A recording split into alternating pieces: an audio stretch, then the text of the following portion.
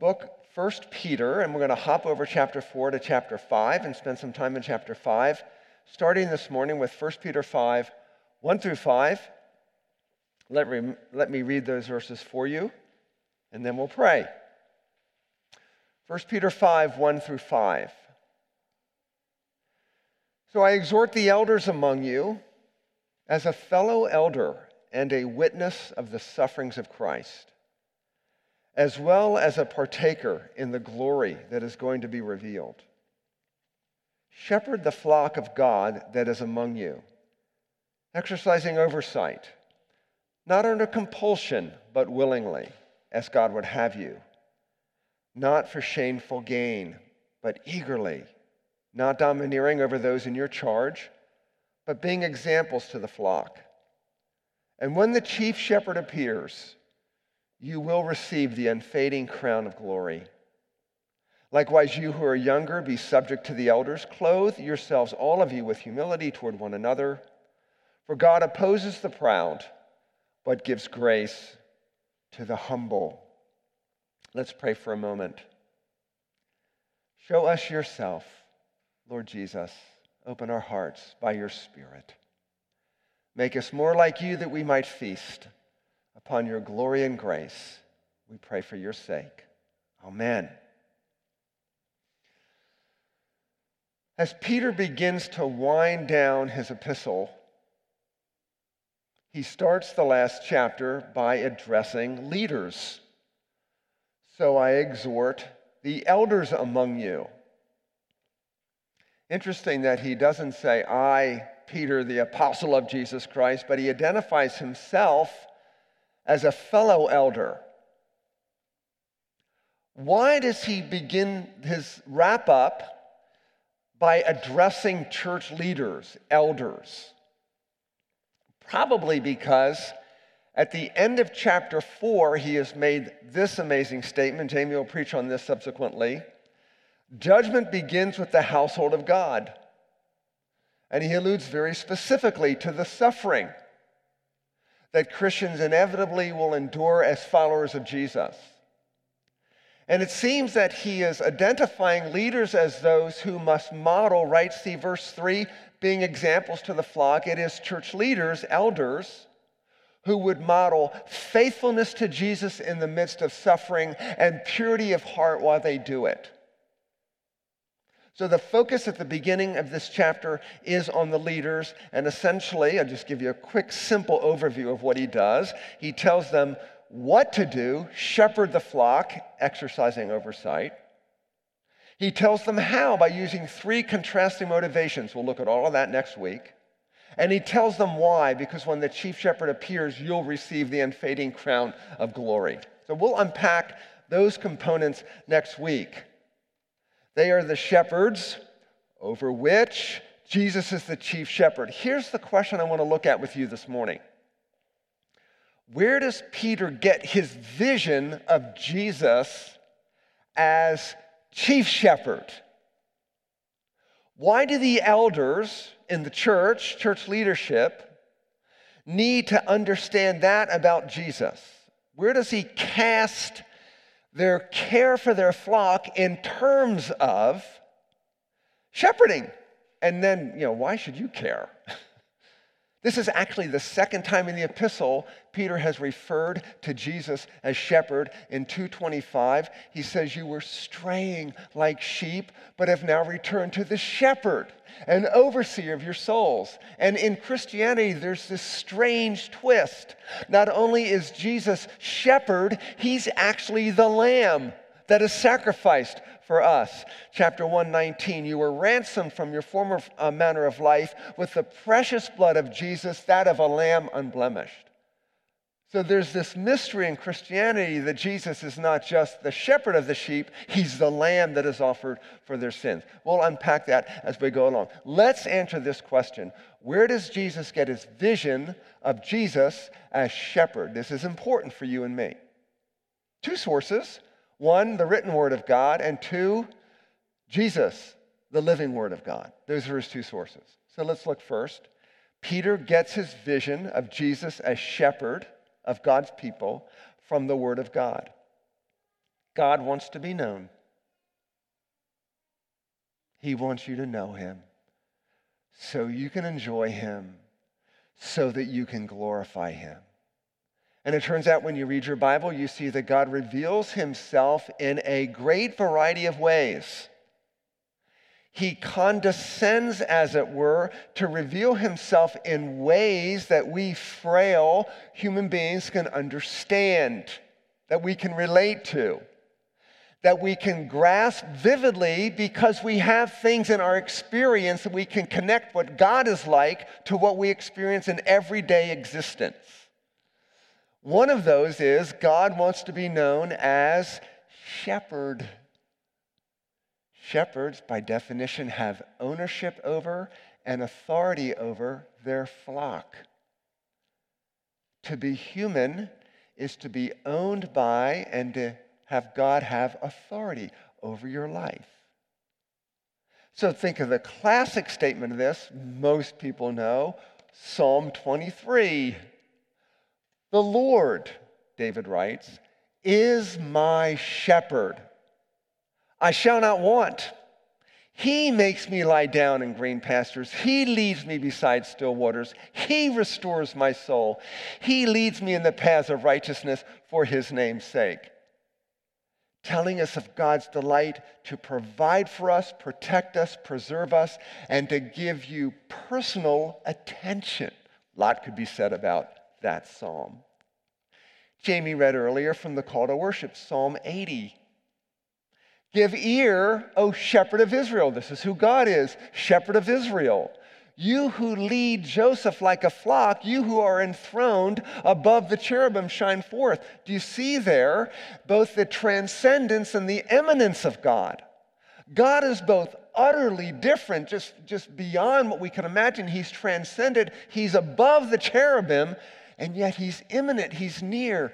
He shepherds his people like a flock. Shepherds are with their sheep. God is with us, near in our presence.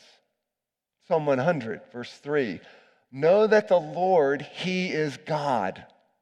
It is he who made us. We are his.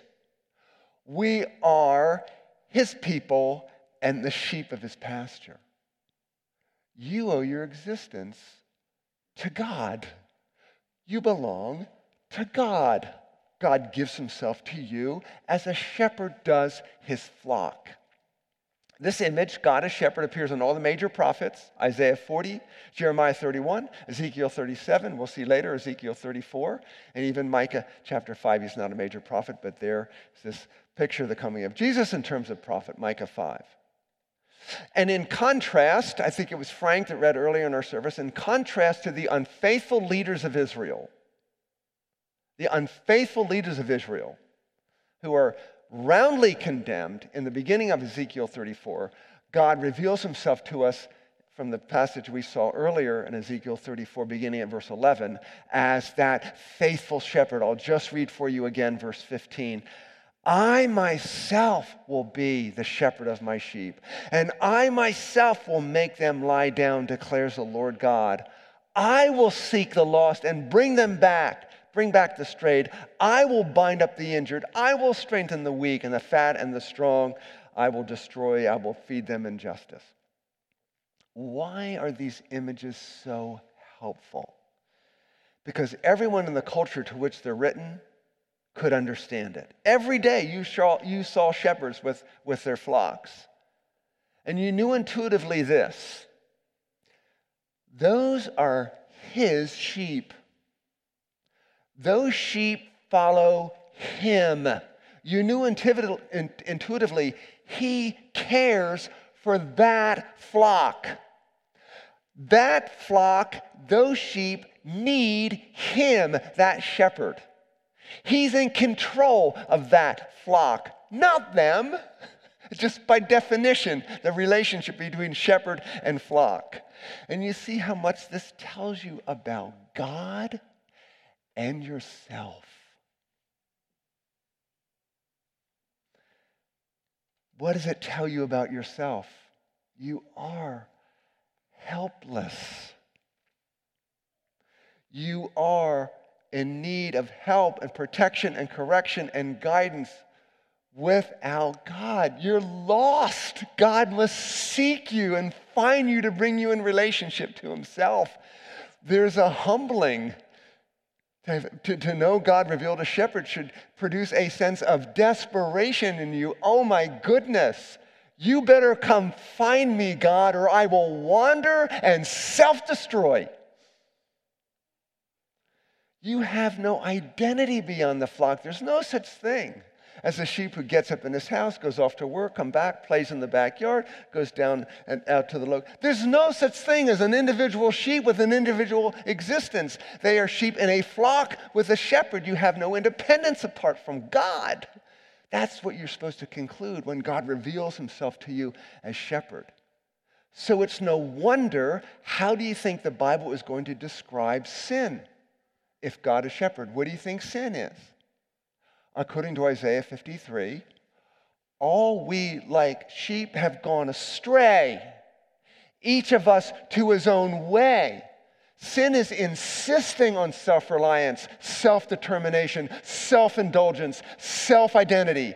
That's the nature of rebellion against God, because it flies in the face of the fact that God is shepherd. God owns you. He has authority over you. He created you. It's impossible to have an existence apart from God. In him we live and move and have our being. That's why sin is insanity. It's absurd. It's so contrary to the obvious. There's no such thing as a Lone Ranger sheep. You know what happens to a Lone Ranger sheep? The wolves come and destroy him. So human beings ultimately destroy themselves unless they find God as their shepherd. And so, beloved, this tells you that God's relationship with us is a relationship of commitment to your welfare, constancy with you providing, a relationship of concern, a relationship of comfort, a relationship of correction, a relationship of compassion. I'll run through that list again because you might be writing it down. God's relationship with us is a relationship of commitment, constancy, concern, comfort. Your rod and your staff, they comfort me. Correction because we stray, and compassion because we're weak and frail. So, it is no wonder in the New Testament that salvation is depicted, among other things, as being rescued as a lost sheep. Jesus told in John 15 3 parables picturing how God delights to find the lost and rejoices over them. The first of the 3 goes this way. Jesus told this parable. Did I say John? I'm sorry, Luke 15, verse 4. Jesus told this parable. What man among you, having 100 sheep, if he has lost one of them, does not leave the 99 in the open country and go after the one that is lost until he finds it? The relentless pursuit of God to find the lost sheep. If you know yourself to be a follower of Jesus today, that's because God pursued you. He found you. He got you. Well, it's even better.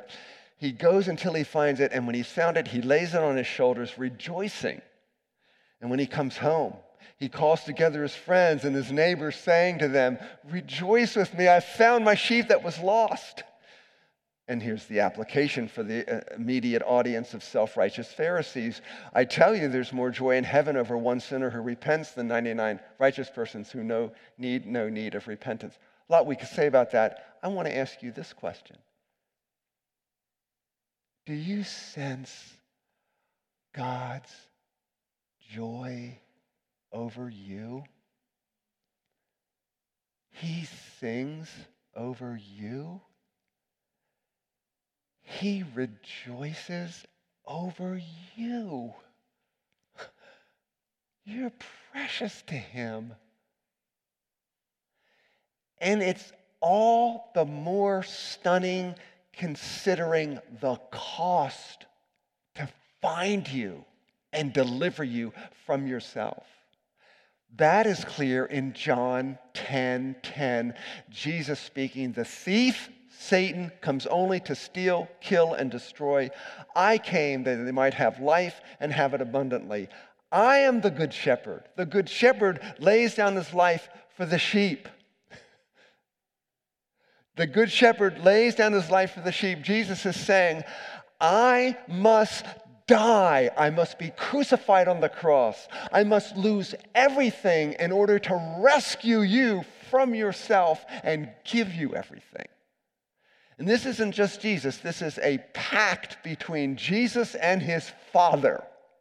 It is the delight of both to seek and to save the lost. John 10:14. I'm the good shepherd. I know my own, and my own know me, just as the Father knows me, and I know the Father. I lay my life down for the sheep. And I have other sheep that are not of this fold. I must bring them also. Why must he bring them? It is his pleasure to save a people for himself. He wants a big flock. And that flock is from every tribe and tongue, and it looks like every type of people. I must bring them. For this reason, the Father loves me, because I lay down my life for the sheep, and I will take it up again. No one takes it from me. I lay it down of my own accord. I have authority to lay it down. I have authority to take it up again. This I received from my Father. See, that's the difference between some leader supposedly martyring himself for the good of his people. Jesus lays down his life, but there is resurrection, as Jamie pointed out earlier in our confession. There is humiliation, but there is the glory of resurrection. It is the shepherd who dies, but he is alive forevermore. And in his livingness, he is calling lost sheep to himself. If he died and that's how can he call you to himself? So look, you say, well, I'm listening to all this, but I live in the 21st century. I've never seen a shepherd with sheep. But look, the image still works. Whether you are religious or not, you're seeking a shepherd for your soul. We all are. We're dying for something to give our souls protection and provision, to rescue us from boredom, from abuse maybe, from danger, from insignificance, from purposelessness, from the poverty of helplessness. We're all seeking a shepherd, and you are being shepherded by the media, by pop culture. Boys and girls, the music you're listening to is shepherding your soul. It has a message to say about you and the meaning of life and what you should pursue and where you should go. We're all being shepherded by the culture that we live in. Okay, Janice and I just finished watching The Good Place on Netflix. I'm not sure I should ask for a raise of hands. I mean, it's basically, PG-14, so I can use this as... So spoiler alert, if you're in the middle of watching it, close your ears, because I'm going to tell you the punchline of the whole series. So spoiler alert, here's the punchline of the series. A group of people make it to heaven. They are given the opportunity for absolute unbridled self-indulgence, on the heels of which they conclude all that's left is annihilation. All the main characters walk through the door into annihilation. They are utterly and completely unsatisfied with a paradise of self-indulgence. Anything you want, all the time, all you want. And my precious wife said, of course, there's no God in that paradise. When the living God is the God of your paradise, it is impossible to be bored. We'll never grow tired of the things God gives us to do, knowing God, enjoying Him. Brilliant woman I married. Here's the point. That's not the point. Do you know who's shepherding you? What sort of pasture they're leading you to? What are they promising to provide? There's a shepherd who sacrifices himself to give you real life. And if you're not sure what that is, find a Christian Ask them about it. What does it mean that Jesus promises abundant life? We'd love to tease that out with you. So the question I'm answering today is, from where does Peter draw the image Jesus is shepherd? The first answer is from the written word of God. The second answer is watching the word of God, Jesus. Jesus had the privilege of seeing God shepherd people on earth because he looked at Jesus. All the Old Testament images of God as shepherd are fulfilled in the Lord Jesus Christ. So let's go back to our original context here. He's writing initially to leaders. What's the point, leaders? And I'll just include church leaders, heads of household leaders. Maybe you lead a business, an organization. Chris Garrett leads a ministry. We pray for Chris Flay. He leads a ministry. Leaders, what's the point? The more you know Jesus, the better you'll shepherd others. The more Jesus has shepherded you, the more effectively you're going to shepherd others. I don't know, dads, moms, how well can you shepherd your children? There's a great book on parenting by Ted Tripp called Shepherding a Child's Heart. That's the image. How well can you shepherd your kids if you haven't personally been under the shepherding love and grace and power and wisdom and glory of Jesus? The principle is you can't give away what you don't have. And so it seems like Peter is saying, leaders, observing you, church members should believe this. Oh, there's no shepherd like Jesus. So in a sense, we're just signposts to the chief shepherd. Now we could spend time examining how Jesus personally shepherded Jesus at breakfast after his resurrection, recorded in John 21 on this encounter on the beach, Sea of Galilee. We could spend time on that. I actually preached on that passage when we began the First Peter series about 10 years ago. But what I want you to know about that is simply this. Jesus experienced the personal shepherding of Jesus, and he received a charge from Jesus to shepherd in Jesus' stead. So in response to the question, do you love me, and the evidence Jesus supplies, here's how you'll know you love me, Peter, is you will feed my sheep, you will tend my sheep, you will feed my lambs. Jesus will continue on earth the shepherding ministry of Jesus, the great shepherd. Elders in the church are continuing the shepherding ministry of Peter. And all church leaders that followed between Peter and us. And we could spend time in the classic passage in John 10, unpacking that. That's not the direction I'm going to go. To finish the sermon, I want to look at just one verse in Matthew, and that's Matthew 9:36. It's in the outline. This is one of those verses, when I read it, I go, just stunning, jaw-dropping. How many observations can we make about it? So that's how we're going to finish the sermon. John 9:36. When Jesus saw the crowds, he had compassion for them because they were harassed and helpless like sheep without a shepherd. Suppose Peter is standing next to Jesus at this moment. Jesus notices the crowds. He's moved with some compassion because Jesus' estimation is they are like helpless and harassed sheep. What do you think Peter saw in Jesus at that moment? Tears? A sigh? Oh, a moan?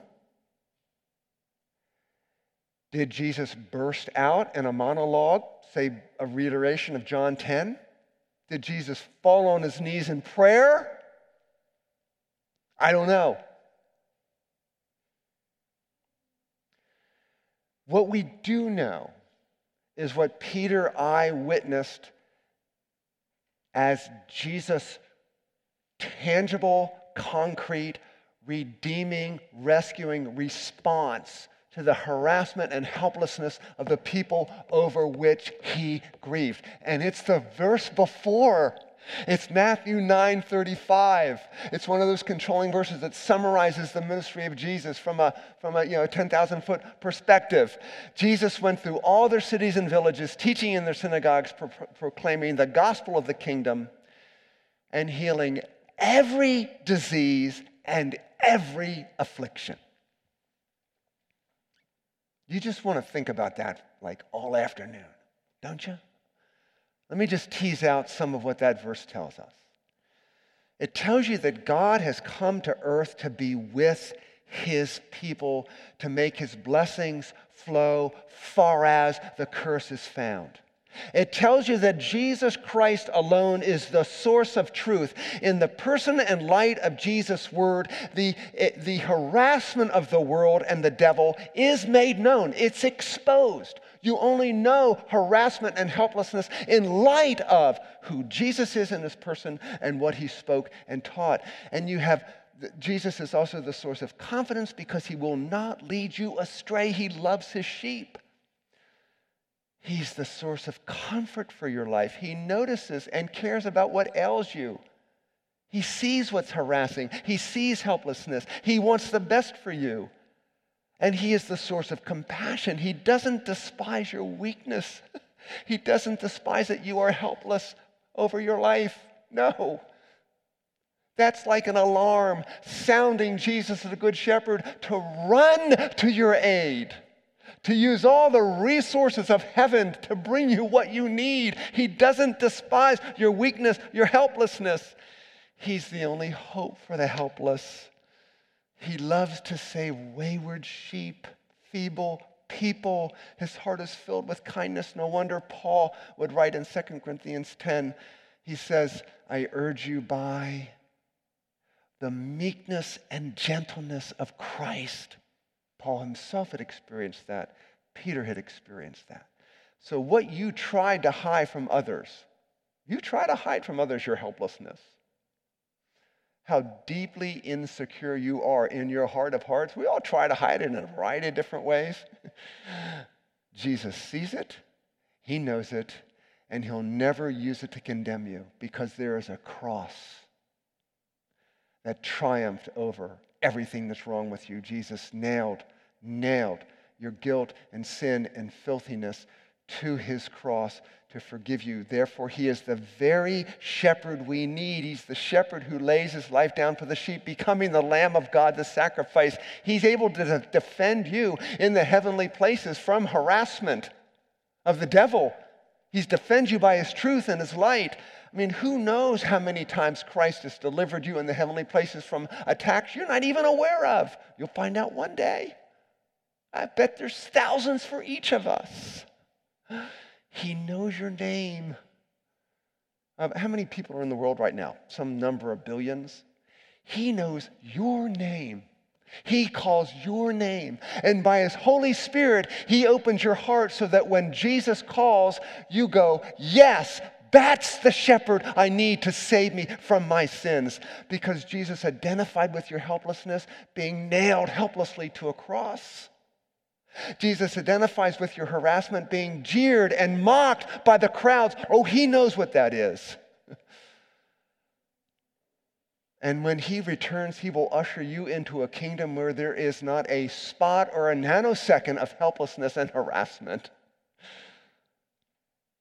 See, in Jesus Christ, we have packaged to perfection everything we need to thrive, to know God, to enjoy him. In Jesus, you find truth with grace, power with gentleness, self-sacrifice without failure, weakness without fear, strength without bullying, sovereignty without injustice, mercy without sentimentalism, anger without bitterness. In Jesus, we find tears without sentimentality or hopelessness, intensity but without burnout, brightness without blinding. In Jesus, we find sound but not deafening, touch without a punch. So it's just kind of unthinkable who would be offended by a Jesus who came revealing the ways of God, healing the sick, raising the dead, feeding the hungry, setting free the oppressed. What's not to like? There's actually nothing to dislike in Jesus and only things to dislike in yourself. Your pride that would keep you from this Savior. So who was drawn to Jesus? Who was intoxicated with his glory? The helpless, the weak, the destitute. Look, the broken in Jesus saw wholeness. The sick saw healing. Those in darkness saw light. Those in lies saw the truth. Those downcast saw hope. The shaken saw a refuge. The hungry found satisfaction. Those in chains saw freedom. Sinners saw salvation. But the proud and self-righteous, they condemn themselves by rejecting Jesus. I want to ask you, Jesus is calling you today. Follow me. I laid down my life for you. I died for sinners on the cross. Trust me, I will forgive you forever. The moment you trust me, follow me. What's keeping you from following Jesus? Be honest with yourself. Be ruthless with yourself. If you'd love to have that non-threatening discussion with any of us, seek one of us out. You'll never be condemned by us because we know we will be lost and helpless and harassed unless Jesus had found us. But we would love to answer the question, what's keeping you from this Jesus? This is the day to follow Jesus. This is the day. It's right now. It's not tonight. It's not tomorrow. It's not next week. This is the day to follow Jesus. He is calling you. Follow me. I will give you life.